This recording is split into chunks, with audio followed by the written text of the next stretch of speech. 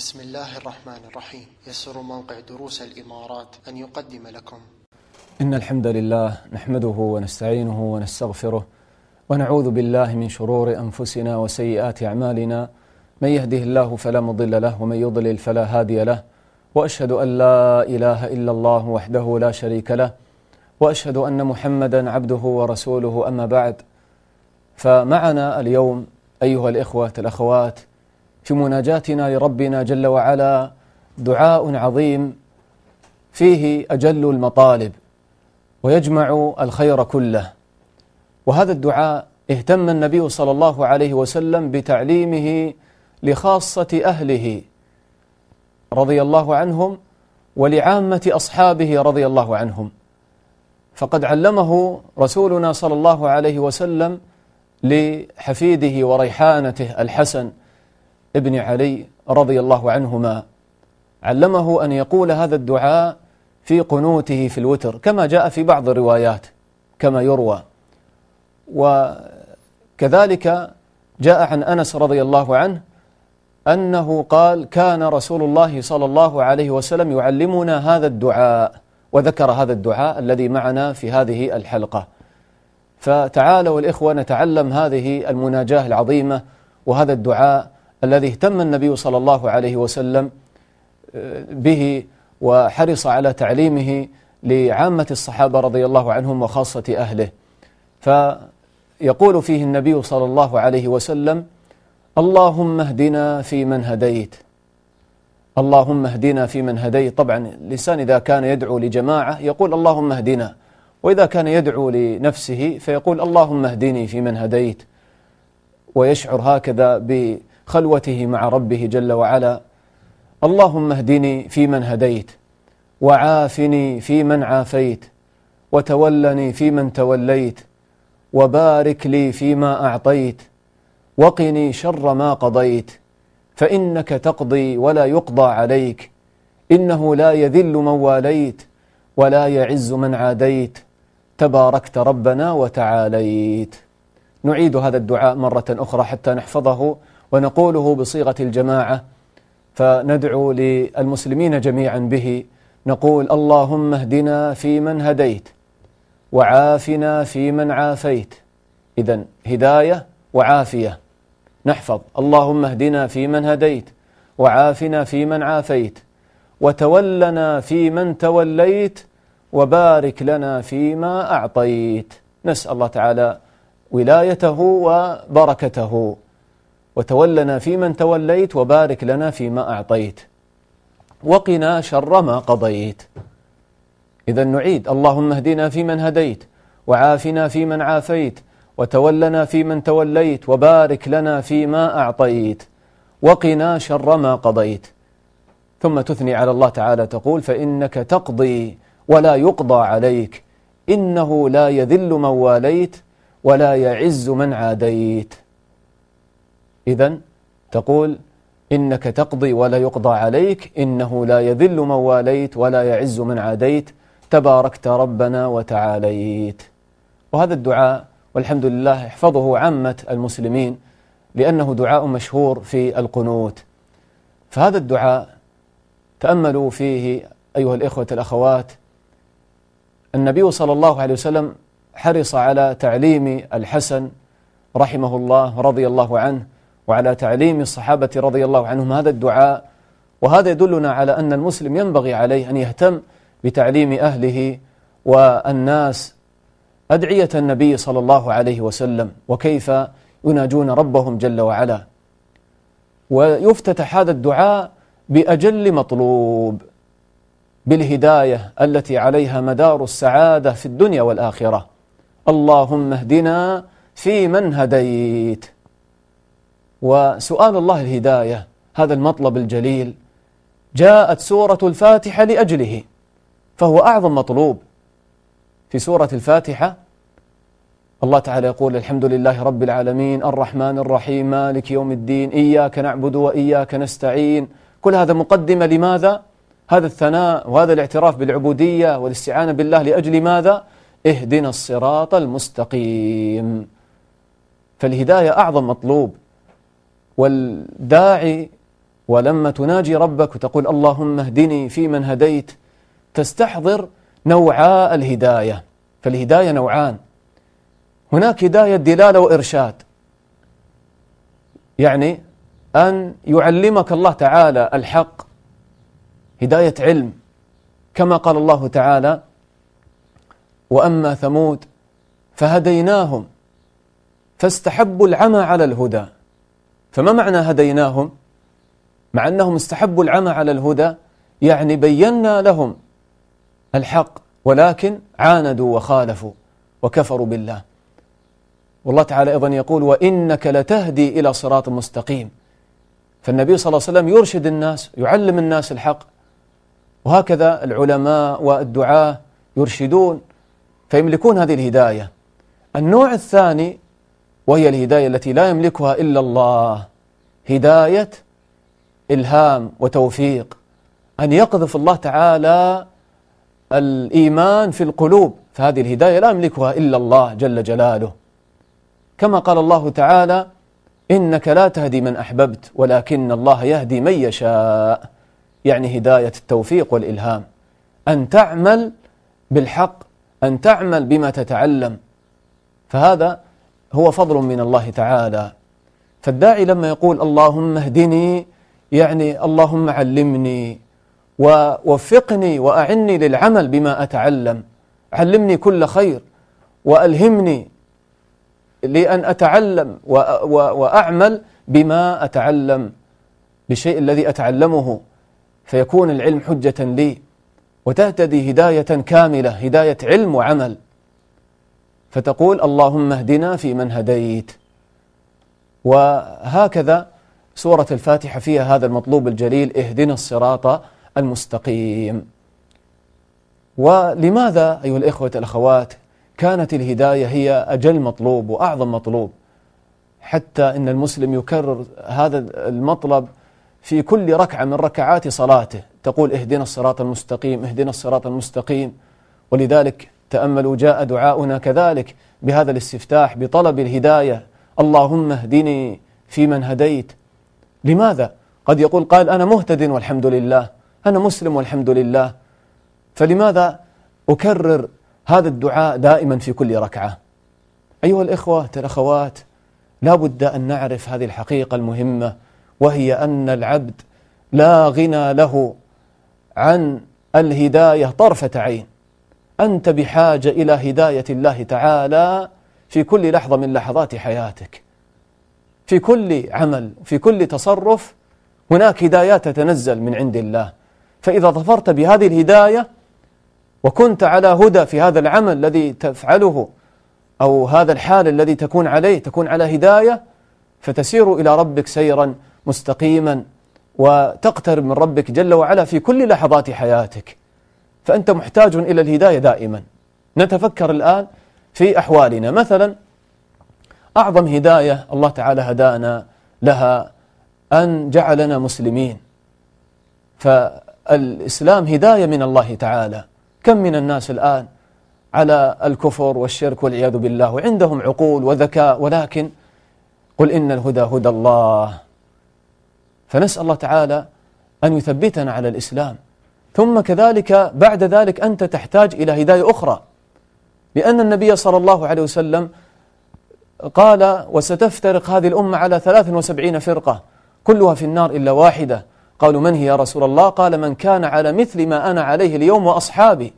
فأنت تحتاج إلى هداية توفق بسببها لسلوك طريق أهل السنة والجماعة، أتباع الصحابة رضي الله عنهم والتابعين، أصحاب الدين الصافي الصحيح، دين الإسلام الصافي الخالي من الخرافات والبدع والشهوات. فهذه هداية من الله تعالى، لما يهديك الله تعالى إلى الفرقة الناجية والطائفة المنصورة أهل السنة والجماعة من بين الطوائف المنحرفة الضالة، فهذه هداية. ولذلك جاء حديث آخر، وهذه مناجاة أخرى نحفظها في هذه الحلقة أيضا، في سؤال الله تعالى الهداية أمام هذا الاختلاف في الأمة. وكان هذا الدعاء أيضا يدعو به النبي صلى الله عليه وسلم في صلاة الليل، يستفتح به، يقول اللهم رب جبرائيل وميكائيل وإسرافيل فاطر السماوات والأرض عالم الغيب والشهادة أنت تحكم بين عبادك فيما كانوا فيه يختلفون اهدني لما اختلف فيه من الحق بإذنك إنك تهدي من تشاء إلى صراط مستقيم. إذا كان النبي صلى الله عليه وسلم يدعو بهذا الدعاء فكيف بحالنا نحن؟ فعلى المسلم أن يدعو بهذا الدعاء دائما، وإلا فالأهواء كثيرة.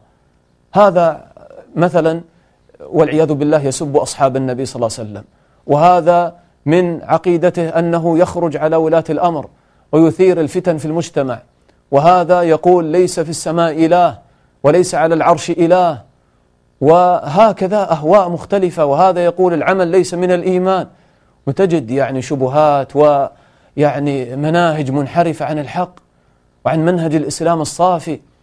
فأنت تحتاج إلى أن تدعو الله تعالى بقلب مخلص أن تكون على الصراط المستقيم، فتقول اللهم رب جبرائيل وميكائيل وإسرافيل. تأملوا كيف جمع هؤلاء الملائكة الثلاثة. لماذا؟ لأن جبريل هو ملك الوحي الموكل بالوحي، والوحي هو الهداية الحقيقية، وهو الحياة الحقيقية للناس، حياة القلوب تكون بالوحي. ثم كذلك ميكائيل هو الموكل بالقطر والنبات والمطر، فأيضا هو الموكل بالمطر الذي هو حياة للأبدان. ثم إسرافيل هو الملك الذي ينفخ في الصور فتعود الحياة إلى الناس.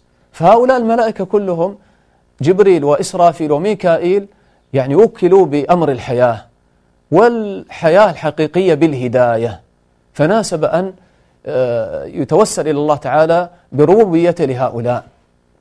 ثم تقول فاطر السماوات والأرض عالم الغيب والشهادة، تتوسل بقدرة الله تعالى العظيمة أنه فطر السماوات والأرض وبعلمه الكامل عالم الغيب والشهادة، فهو يعلم حالك، والله تعالى أعلم بمن ضل عن سبيله وهو أعلم بالمهتدين.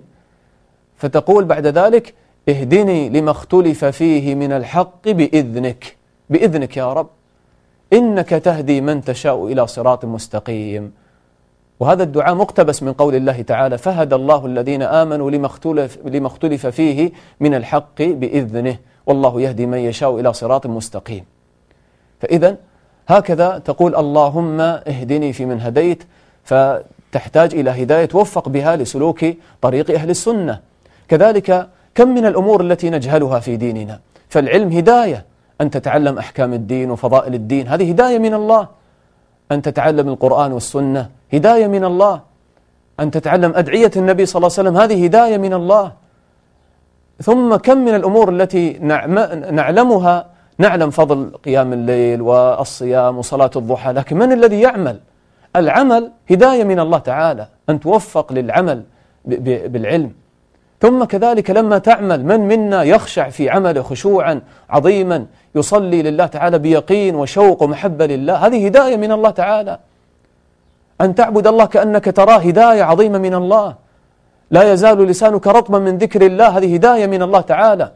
تجد فلانا يجلس هكذا لا يذكر الله، تضيع عليه هذه الأوقات والأنفاس، وآخر إذا جلس لسانه رطب من ذكر الله، فهذا تنزلت عليه هداية من الله تعالى.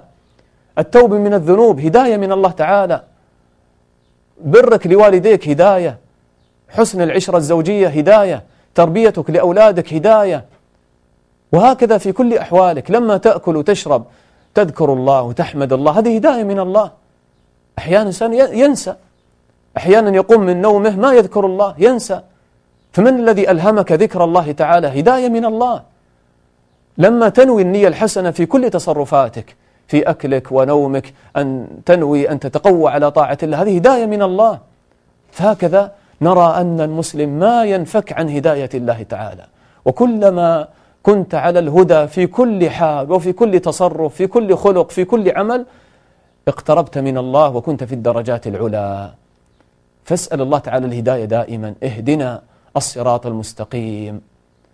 وهكذا في هذا الدعاء الذي معنا اللهم اهدنا فيمن هديت.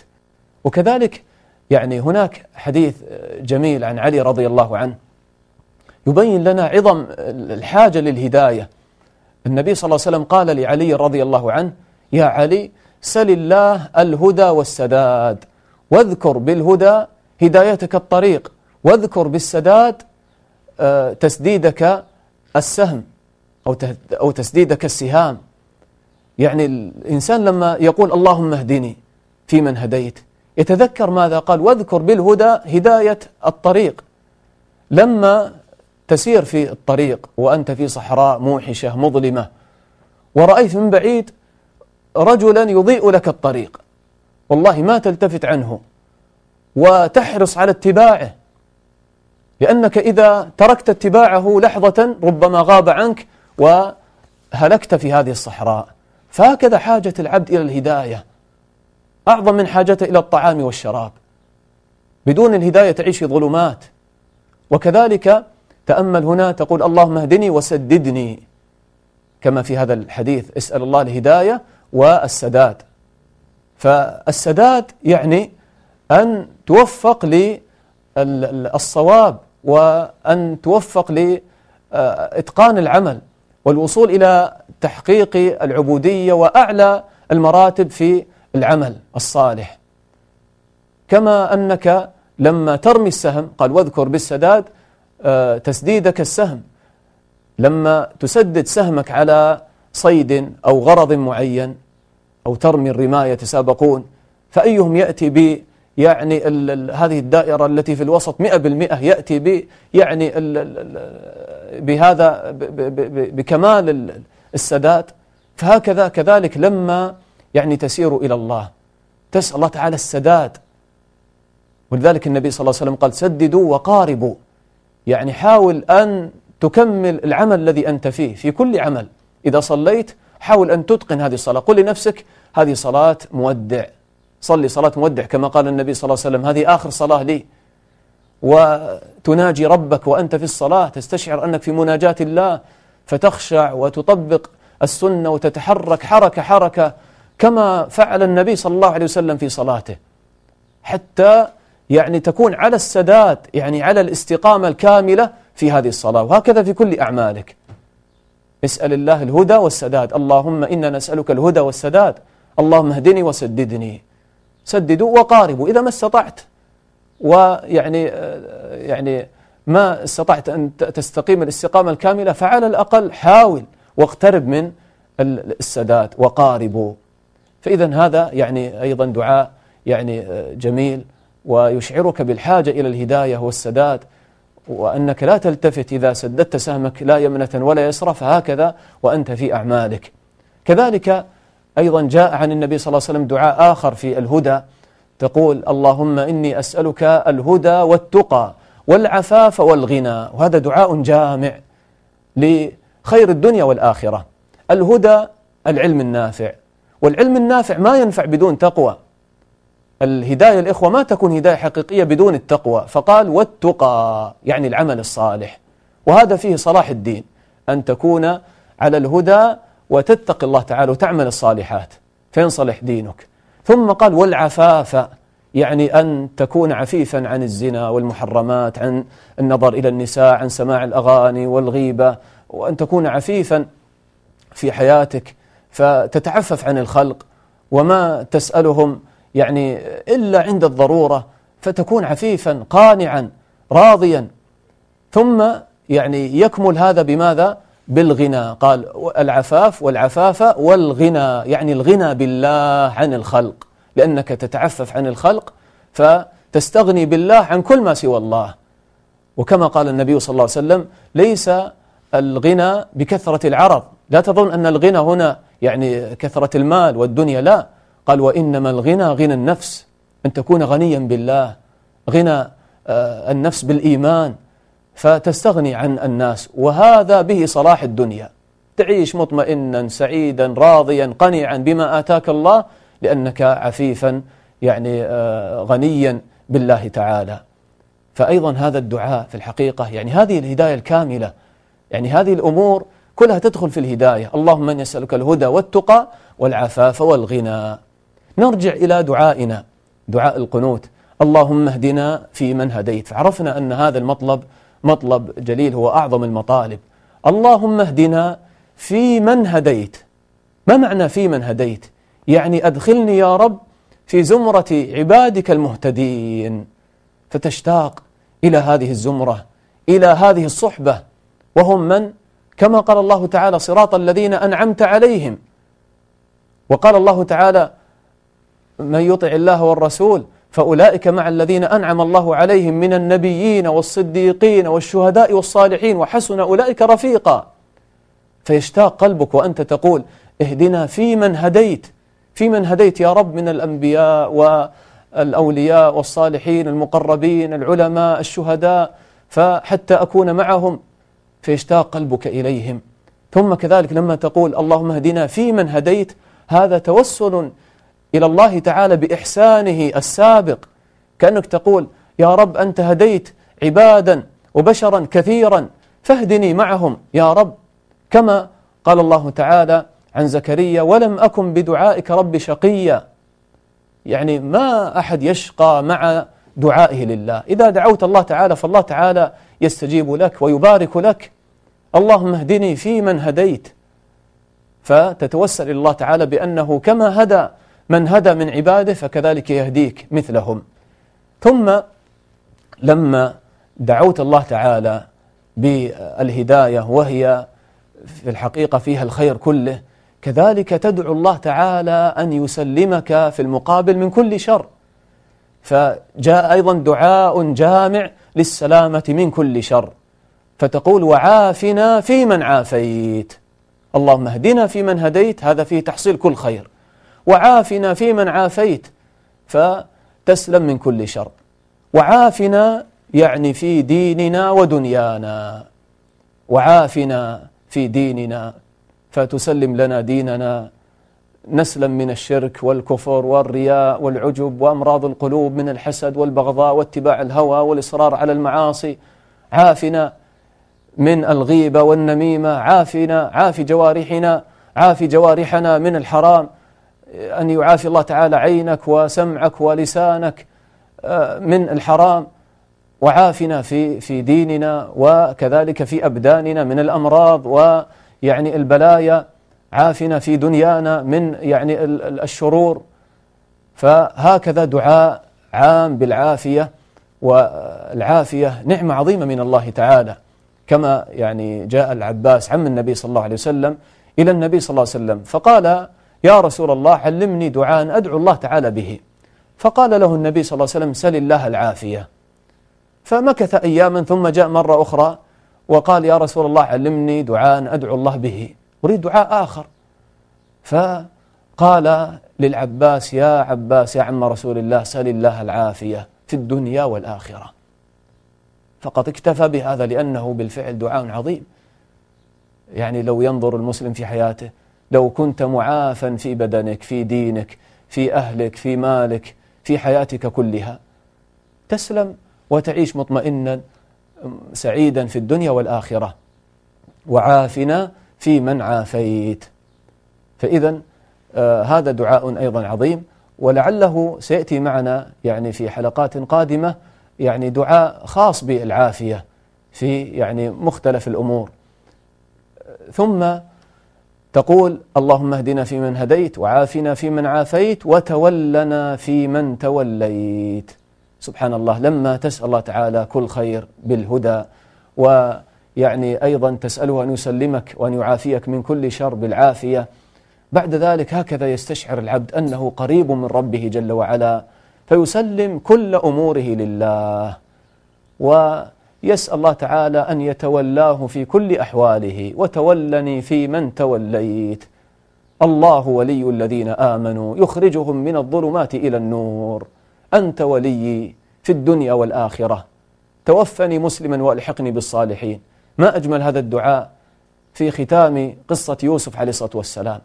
انظروا كيف الذي يتولاه الله تعالى أبدا ما عليه خوف ولا حزن وما يضيع في هذه الدنيا، والله تعالى يتولى عباده المؤمنين. انظروا مثلا إلى يوسف عليه الصلاة والسلام، كيف أنه ألقي في الجب وقدر الله تعالى أن تمر قافلة تختار هذا الجب بالذات، سبحان الله، لتنقذ يوسف من الهلاك، بل إلقاء في الجب فيه إنقاذ له من الهلاك، لأن الأرض فيها يعني ذئاب وسباع سبحان الله، كل بقدر الله. ثم كذلك يحفظه الله ويتولى أمره في فتنة امرأة العزيز، يتولى أمره في السجن، ويتولى أموره حتى بلغه الله تعالى الملك وجعله يدعو إلى الله تعالى وإلى توحيد الله تعالى. فقال ربي قد آتيتني من الملك وعلمتني من تأويل الأحاديث فاطر السماوات والأرض أنت ولي في الدنيا والآخرة توفني مسلما وألحقني بالصالحين. هذا الذي يتولاه الله تعالى لا خوف عليه. إبراهيم عليه الصلاة والسلام ألقاه أعداء الله في النار، قال حسبي الله ونعم الوكيل، فتولاه الله تعالى وقال قلنا يا نار كوني بردا وسلاما على إبراهيم. هذا نبينا صلى الله عليه وسلم تولاه الله تعالى منذ يعني نشأته. ألم يجدك يتيما فآوى ووجدك ضالا فهدى ووجدك عائلا فأغنى. وتولاه الله تعالى في كافة أموره حتى أعزه الله تعالى ب يعني أصحابه وبالإسلام، ونشر الله تعالى الإسلام في الجزيرة وفي مشارق الأرض ومغاربها. فتقول وتولني في من توليت، يعني تولى كل أموري، أنت يعني ولي يا رب، وأنت القائم على أموري، على أمور ديني ودنياي. وتولني في من توليت، كما توليت أنبياءك وعبادك الصالحين فكذلك تولني بهذه الولاية، ووفقني وسددني، تولني برحمتك ولطفك، تولني في علمي، في عبادتي، في صلاتي، في خشوعي، في يعني مناجاتي لك يا رب. أنت تتولاني فيها وتجعل قلبي خاشعا مخبتا مشتاقا للقائك يا رب. وتولني في من توليت، تولني في أمر رزقي، في أمر مرضي، تولني في من توليت. ثم تقول وبارك لي فيما أعطيت، فتسأل الله تعالى البركة وهي الزيادة في الخير وثبات الخير حتى تحفظ لك هذه الخيرات. وبارك لي فيما أعطيت، أعطاك الله الهداية فيبارك لك فيها فتزداد هدى بعد هدى ويزيد الله الذين اهتدوا هدى. أعطاك الله العافية فيبارك لك في هذه العافية ويحفظها لك. أعطاك الله تعالى المال يبارك لك في مالك، في ولدك، في زوجتك، في أهلك، في علمك، تكون عاملا بهذا العلم، يبارك الله تعالى لك في دعوتك، في عبادتك، فتكون على خير في الدنيا والآخرة.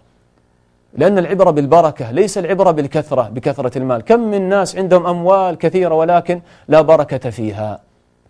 فإذن وبارك لي فيما أعطيت، ثم تقول وقني شر ما قضيت.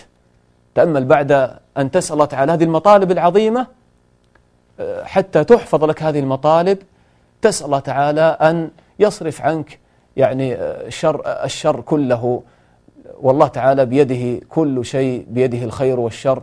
فقال وقال وبارك لي فيما أعطيت وقني شر ما قضيت. فالله تعالى بيده كل شيء، والله تعالى إذا قضى بالشر هذا الشر يكون بالنسبة للإنسان شر، مثل المرض شر بالنسبة لك لأنه لا يلائم حياتك وفيه مشقة عليك، ولكن بالنسبة لفعل الله هو خير، لأن هذا المرض فيه تكفير لسيئاتك ورفع لدرجاتك، فهو خير بالنسبة لله. والله تعالى ما يقدر شيئا إلا وفيه الخير، ولكن نحن نقول خير وشر بالنسبة لنا نحن، وإنما الأمر كما قال النبي صلى الله عليه وسلم والشر ليس إليك، لأن أفعال الله تعالى كلها حكمة ورحمة ومصلحة. قال وقني شر ما قضيت، ثم تختم هذا الدعاء بختام فيه التوسل إلى الله تعالى والثناء على الله تعالى بما يتناسب مع هذه المطالب. فتقول إنك تقضي ولا يقضى عليك، لأن الذي يريد الهداية ويريد العافية ويريد هذه المطالب الجليلة لا يمكن أن يفوز بها وما يمكن أن يطلبها إلا من إله قادر عظيم هو الذي يقضي بين الناس كلهم ويعطي من شاء ويمنع من شاء. فتقول إنك تقضي ولا يقضى عليك، تقضي على خلقك كما تشاء وتقضي بين عبادك بما تشاء، فاقضي لي يا رب أن تهديني وأن توفقني وأن تعافيني وأن تبارك لي وأن تتولاني. فتقول إنك تقضي، ثم تثني على الله تقول ولا يقضى عليك، يعني العباد لا يحكمون على الله من هم ولا يسوون ولا شيئا بالنسبة لله تعالى. الله تعالى يقول والله يحكم لا معقب لحكمه وهو سريع الحساب. وإذا أراد الله بقوم سوءا فلا مرد له. هؤلاء العباد كلهم لو كانوا على أفجر قلب رجل واحد منهم ما نقص ذلك من ملك الله شيئا. إنك تقضي ولا يقضى عليك، يعني لكمال قدرتك وسلطانك وحكمتك وعظمتك، فبيدك الأمور، فأسألك الهدى أن تهديني وأن تعافيني لأنك تقضي ولا يقضى عليك. ثم أيضا تعلل، يعني جاء التعليل لقوله يعني وتولني فيمن توليت. لماذا؟ قال إنه لا يذل من واليت ولا يعز من عاديت. لا يذل من واليت، من تولى الله تعالى أمره فلا يصيبه الذل أبدا، كما رأينا في قصة يوسف وإبراهيم ومحمد عليهم الصلاة والسلام أجمعين. فإنه لا يذل من واليت، فنسأل الله تعالى أن تولانا بنصره وتسديده فينصرنا على أعدائنا. قال إنه لا يذل من واليت ولا يعز من عاديت، والذي يعاديه الله تعالى فلا تكون له العزة أبدا، ولله العزة ولرسوله وللمؤمنين. ثم تختم هذا الدعاء بالثناء على الله تعالى بالإحسان والعظمة، تقول تباركت ربنا وتعالي. تباركت يعني كثر خير الله، البركة كثرة الخير ودوامه، فتقول يعني تباركت يعني تعاظمت في خيرك وإحسانك ودام إحسانك علينا. تباركت ربنا وتعاليت، تعاليت، لك العلو في عظمتك وفي صفاتك، لك العلو، فأنت الإله العظيم الأعلى. وقد قال الله تعالى الرحمن على العرش استوى، فهو الإله الأعلى جل وعلا فوق مخلوقاته على عرشه استوى، وهذه صفة تجعل القلب يخضع لله ويخشع لله. تباركت ربنا وتعاليت، تعاليت بذاتك فوق مخلوقاتك وتعاليت بصفاتك، فلك أعلى معاني الكمال، فعلمك أعلى علم وسمعك أعلى سمع وأعظم سمع وقوتك أعلى قوة، وهكذا. تباركت ربنا وتعاليت.